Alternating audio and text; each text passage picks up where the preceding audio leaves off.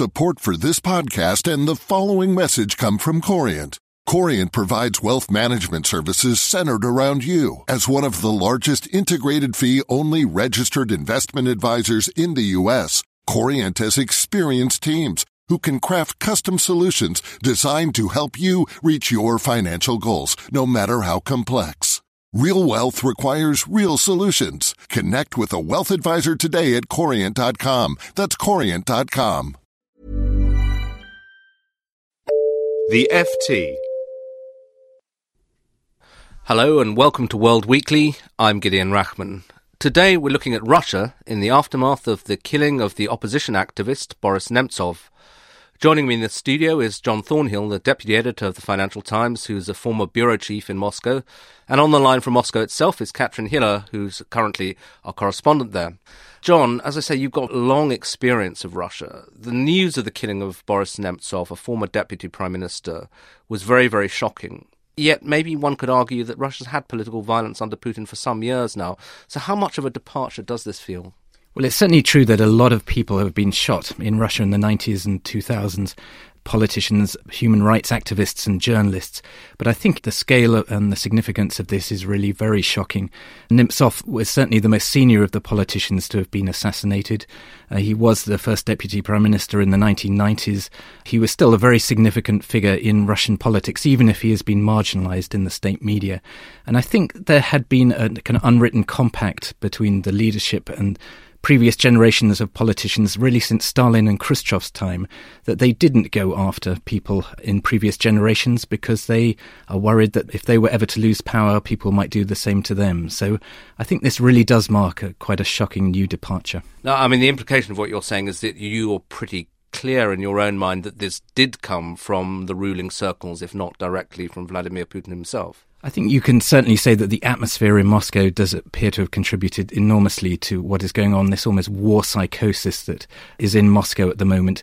And it has fanned a lot of nationalist, ultra-nationalist feeling and branded Nemtsov as a fifth columnist, as a traitor to Russia. And in that kind of environment, you can see how this can get out of hand and people do crazy things. Katrin, I mean, you met Nemtsov just a few days before his death and did what was possibly his last interview.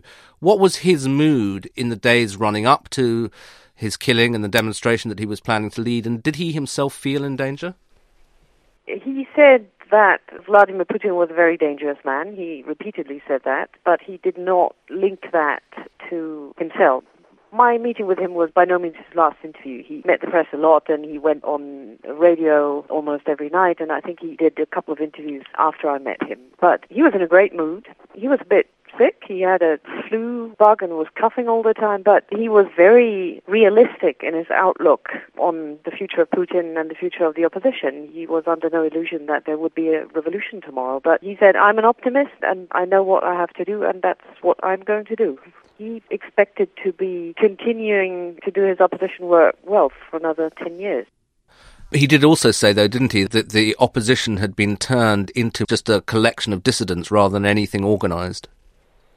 Yes, that's right. But that, in fact, is, I think, a very valid description of what has happened over the last 3 years and increasingly over the past year. John referred to what he called almost a war psychosis in Russia at the moment, stirred up by the media, fed by the war in Ukraine. How is the atmosphere now after the killing of Nemtsov? What's the kind of discourse in the public media from the government and from the opposition? Well, you could say it's actually a very fractured discourse because, of course, the state media have tried very hard to not look too ugly in its presentation of this. There have been glowing descriptions of Nemtsov as a great character, a veteran politician, a man who made many contributions. For example, by Dmitry Kiselyov, the man we normally see as the chief propagandist on the state TV. But then, on the other hand, if you look at state TV talk shows, we also have a discourse in the state media that's almost completely dominated by trading conspiracy theories that involve the West and maybe the CIA. So these conspiracy theories allege that essentially the West was behind the killing of Nemtsov? Or the Ukrainian security services or something like that. But it basically a set of theories that would echo the initial reaction that came from the Kremlin that called it a provocation and suggested that somehow somebody sympathetic to the opposition had arranged this to make Mr. Putin look bad. Catherine, what has President Putin himself said about the killing? Well, we've had two reactions. The first one from the Kremlin through Mr. Putin's spokesman directly after the murder, that the Kremlin saw this as a provocation. And now, on Wednesday, Mr. Putin himself has come out for the first time and said that he sees this as a murder with a political subtext, and he advises the security services that they have to do everything to stop such political murders in Russia. Are rival theories able to gain ground? I mean, how much media freedom is there in Moscow at the moment to put the opposite case? There is enough for certain print media and internet outlets to describe in great detail and accuse the government or some groups that have been encouraged by the government to spread hate propaganda. There absolutely is space for that, but some liberal journalists have made a very interesting observation over the past few days. There used to be this impression that there is the Russia of TV and state TV, and then there is the Russia of the Internet, and there's a complete split between the two, and the Internet is this free space where you have alternative views and where increasingly the liberals are being contained. But these days, actually, especially after the murder, we can see that also on the Internet there is lots of hate propaganda, and lots of radical groups and individuals have taken to the Internet and are dominating chat rooms or social media and fighting with the opposition in that space as well. And at the same time, on the state media, there is, to some extent, an attempt to gain the moral high ground and maybe not make themselves so vulnerable to accusations that they're overly propagandistic and negative. So, John, I mean, the situation that Catherine describes, one interpretation could be that the Kremlin has whipped up this nationalist sentiment but potentially lost control of it as well.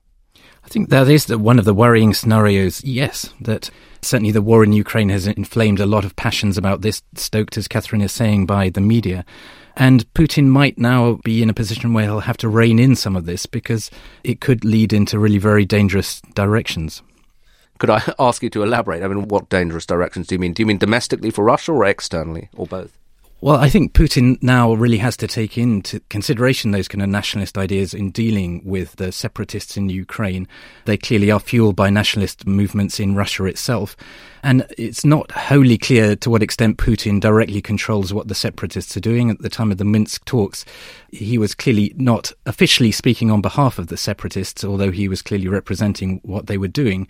So I think he might be thinking that he doesn't want this to get too far out of control because he would then be unable to direct what is going on in eastern Ukraine. Catherine, I mean, how much, as a resident of Moscow and somebody reporting on the country, are you aware of these nationalist groups as a kind of growing presence in society? Many of the nationalist groups have been around for a long, long time, but they used to be more hidden. I think there used to be some kind of a freak neo-Nazi scene out there, but they've become much more visible because they've been allowed their place in the street and in official media. I mean, some of their ideologues who were seen as marginalized until little more than a year ago are now frequent guests on primetime state media talk shows and allowed to spread their propaganda there. And that suggests to many of their followers that there is somehow a backing from the top. And I think that Putin has actually started realizing that this was dangerous quite early on because he used some language that was very strongly welcomed by extreme nationalists in his Crimea annexation speech. For example, he used words to describe eastern Ukraine and parts of Ukraine in the terms of a greater Russia. Many people understood that to mean that he wanted to annex these regions as well, but he has somewhat backed away from that later. So many people think that suggests that the Kremlin early on realized the dangers of encouraging the nationalists too much. So, John, it does sound like we're kind of back in an era of Kremlinology where everybody's trying to read the tea leaves coming out of the Kremlin, trying to work out what Vladimir Putin is up to. I mean, we're sitting here in the West. How do you think the West's view of Russia has changed over the last year? Do you think that the darkest theories about what Putin is up to are now becoming pretty mainstream? Well, I think there's one very big difference between the kind of classic Kremlinology, which was that in Soviet times there was a Politburo, there was a collective leadership. What is true now, I think, is that all power is pretty much represented by Putin himself. It doesn't seem to be a collective decision-making at all. And that, in a way, makes it all the more unpredictable about what's going on in Moscow. It really does depend on one individual. And I think the Western view of him is that the view, certainly in Washington, is that they had always discounted him as any kind of ideologue.